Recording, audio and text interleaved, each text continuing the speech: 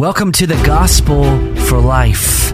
We have 4 Treasure Valley pastors committed to showing that the gospel is not just for that religious part of your life, but rather it's for all of life.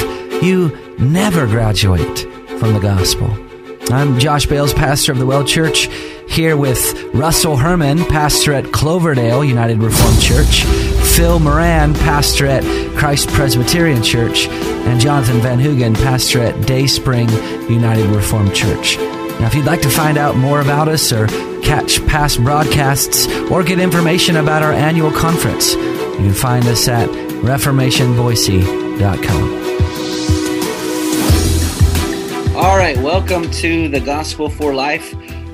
Brothers, I actually think we can get back in the studio next week. Did you guys see that email from KBXL? I did not, but I'm excited about it. Yeah, we actually get to be in the same room again, and we will expect donuts. So KBXL, if you're listening, big box of donuts for the Gospel of Life crew. I do want you guys to know that I've already had my donut this morning, and I would have shared it with you. But, of course, we're separated, and just so the listeners know, we're meeting over Zoom. But I just want you guys to know how much I enjoyed that donut, and I would have shared if we were together. Yeah, no doubt. I just want, I'm glad you guys are. Counts. Yeah, I'm glad you guys are dressed. I don't know if you guys saw that report on ABC News, the guys who came on the anchor, and he had a suit top, but he was wearing shorts and he was caught on camera. So I'm glad to see that you guys are fully clothed as we are doing our recording today. So how are you guys doing? I'm doing well. I'm just excited to hopefully begin worship again soon, waiting the governor's official announcement, hopefully that we're in phase 1 and we can gather again as God's people. So looking forward to that. Mm-hmm. Amen to that. Phil? Yeah, well, the same. We're, I think I mentioned in one of our previous shows that one of the great gifts and really sweet gifts to come through this time is what I would call a supernatural sense of unity in our church, even though we be separated.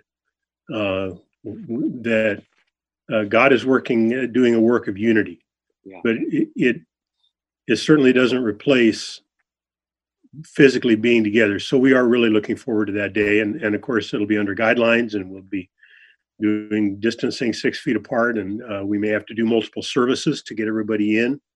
But we're going to make it work. Yeah. I'm just glad you guys are so much more sanctified than I am. I'm hoping some of that bleeds through my screen because I have just been frustrated. Not at anybody in particular, just frustrated that we can't be together. And I really miss the body so much. Yeah. So I am chomping at the bit to get back together. Yeah. So last time we were together, we started going through the book of Psalms. And if our listeners are just tuning in, and they didn't catch that series, we're going to continue it today. And in terms of an overview of the book, there's actually 5 sections or 5 books that separate up the book of Psalms. The first book runs through chapters 1 through 41. The second book is 42 through 72. Book 3 is Psalms 73 through 89. And book 4 is Psalm 90 through 106. And the last one is 107 to the end. And there's kind of at least slightly different themes that carry each one of those books. Last time we mentioned that Robert Godfrey, who's going to be our speaker at our Reformation Boise conference coming up in November 13th and 14th, he wrote a book called Learning to Love the Psalms. If you are unaware of the theology of the Psalms or how they work together as a whole, we would very much recommend this book to you. Learning to Love the Psalms by Robert Godfrey. Of course, we're going to have it. Russ, didn't you say you have that? You bought some of these for the conference? I did. I got a good deal on the book, so I've got a good handful in my office and some boxes. So looking forward to getting those into the hands of people. So hopefully you'll buy it before then. But if you can wait till the conference, Pastor Russ will have those with him. So we didn't get very far last time. I think our plan was to try to do an overview of the whole Psalms, and I think we got to Psalm 23. So I think we nailed it. So I think we're just going to pick up today at that same pace in Psalm 24. So one of you brothers, you guys want to read that for us? Phil, you want to read that for us? Sure. Tell you what, I'll read the first 6 verses. No, I'll read the first 5 verses, and then one of you guys pick up from there. This is Psalm 24. The earth is the Lord's and the fullness thereof, the world and those who dwell therein. For he has founded it upon the seas and established it upon the rivers. Who shall ascend the hill of the Lord? And who shall stand in his holy place? He who has clean hands and a pure heart, who does not lift up his soul to what is false, and does not swear deceitfully. He will receive blessing from the Lord and righteousness from the God of his salvation. Such is the generation of those who seek him, who seek the face of the God of Jacob. Lift up your heads, O gates, and be lifted up, O ancient doors, that the King of glory may come in. Who is this King of glory? The Lord, strong and mighty, the Lord, mighty in battle. Lift up your heads, O gates, and lift them up, O ancient doors, that the King of glory may come in. Who is this King of glory? The Lord of hosts. He is the King of glory. All right. So last time we were together, we did see a bit of a connection between Psalm 22 and Psalm 23. Is there a connection between Psalm 23 and Psalm 24? I'm not sure. I would say yes to that. I don't know if people know, but the Psalms sometimes have headings underneath of them. This one has just a Psalm of David, but there are other Psalms that can contain a historical note, giving you the moment in which it was written. Psalm 24 doesn't. But if I was trying to guess when David wrote this, I would say that David wrote this in 2 Samuel chapter 6 when he's bringing the ark to Jerusalem. Psalm 23 is this pastoral scene of the green pastures and the still waters, and now all of a sudden it's in Psalm 24. I think you're right, Russ, that if it and this is a bit of speculation, but it seems to be connected with some kind of an event in Jerusalem and the entry into Jerusalem. And there's a strong suggestion of bringing the ark, the celebration surrounding bringing the ark into Jerusalem. And the reason why I would say that is it's about God's presence was associated with the ark. And so this is why historically Psalm 24 became an ascension psalm, celebrating the ascension. The true fulfillment of Psalm 24 is not the ark coming into Jerusalem, but the true king coming into the true sanctuary of heaven, that the King of glory was entering into the heavens. I remember my first impression with the psalm. I was in a park and a brother had prayed verse 1 out loud.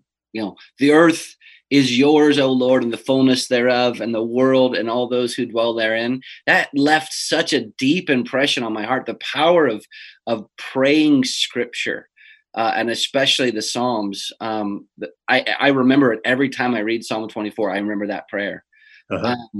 I think this is an interesting psalm because it asks this hanging question in verse 3: who shall ascend the hill of the Lord, and who shall stand in his holy place? I mean, that's essentially the question of crisis that's facing all of humanity, right? I mean, how shall man stand before a holy God? Yeah. And that's one of the central questions of the Bible, isn't it? how can sinful people approach a holy God? That maybe in terms of our relationship with God, that may be the central question of the Bible. Yes. And of course, the gospel is the answer. Right, because you start reading it, and so he gives, it's kind of a catechism in the middle of the psalm, right? Who can do this? And then he answers, he who has clean hands and a pure heart, who does not lift up his soul to what is false. And if you're honest in your heart, you realize, well, that means I'll never stand in God's holy place on my own. Right, that's not me. Yeah, it forces you to someone else. So verse 4, not to get technical, is parallelism in Hebrew poetry. The first part of the verse and the second part of the verse are saying the same thing, just using different words. So clean hands and a pure heart, well, what does that mean? They don't lift up their soul to what is false, and they don't swear deceitfully. Mm-hmm. And the answer to that naturally is Jesus Christ. Mm-hmm.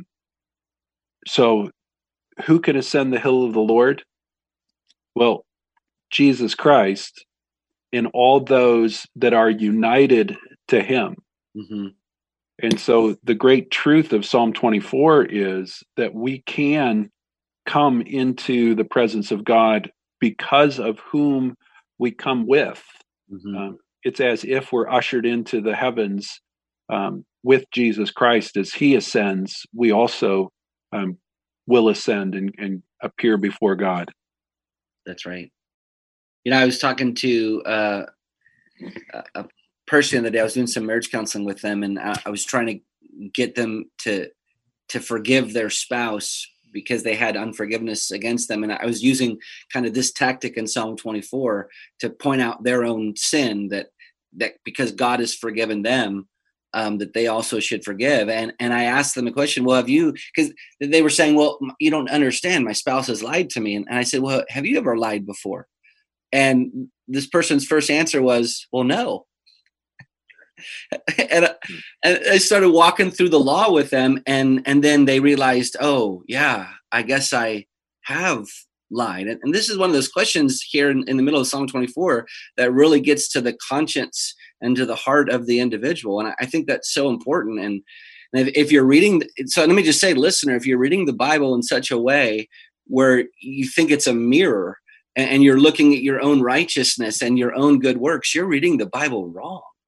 I mean, these questions are meant to expose the deceit of your heart and to drive you to the Savior.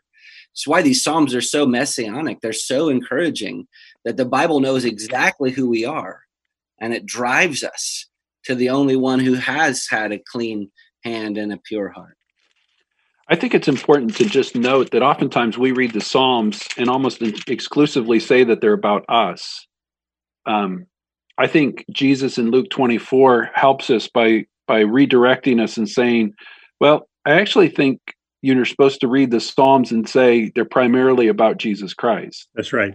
In Luke 24, verse 45, he says, these are the words that I spoke to you while I was with you, that everything written about me in the law of Moses and the prophets and the Psalms must be fulfilled. Yeah. Uh-huh. And so I think Spurgeon is a great help here because he can't read a psalm without directing the reader to Jesus Christ. Mm-hmm. And that's exactly how we should read them as well. Yeah. Amen. Well, you've been listening to Gospel for Life. We are continuing to trek through the Psalms. We hope that this has been encouraging and edifying to you, and we will continue this next time.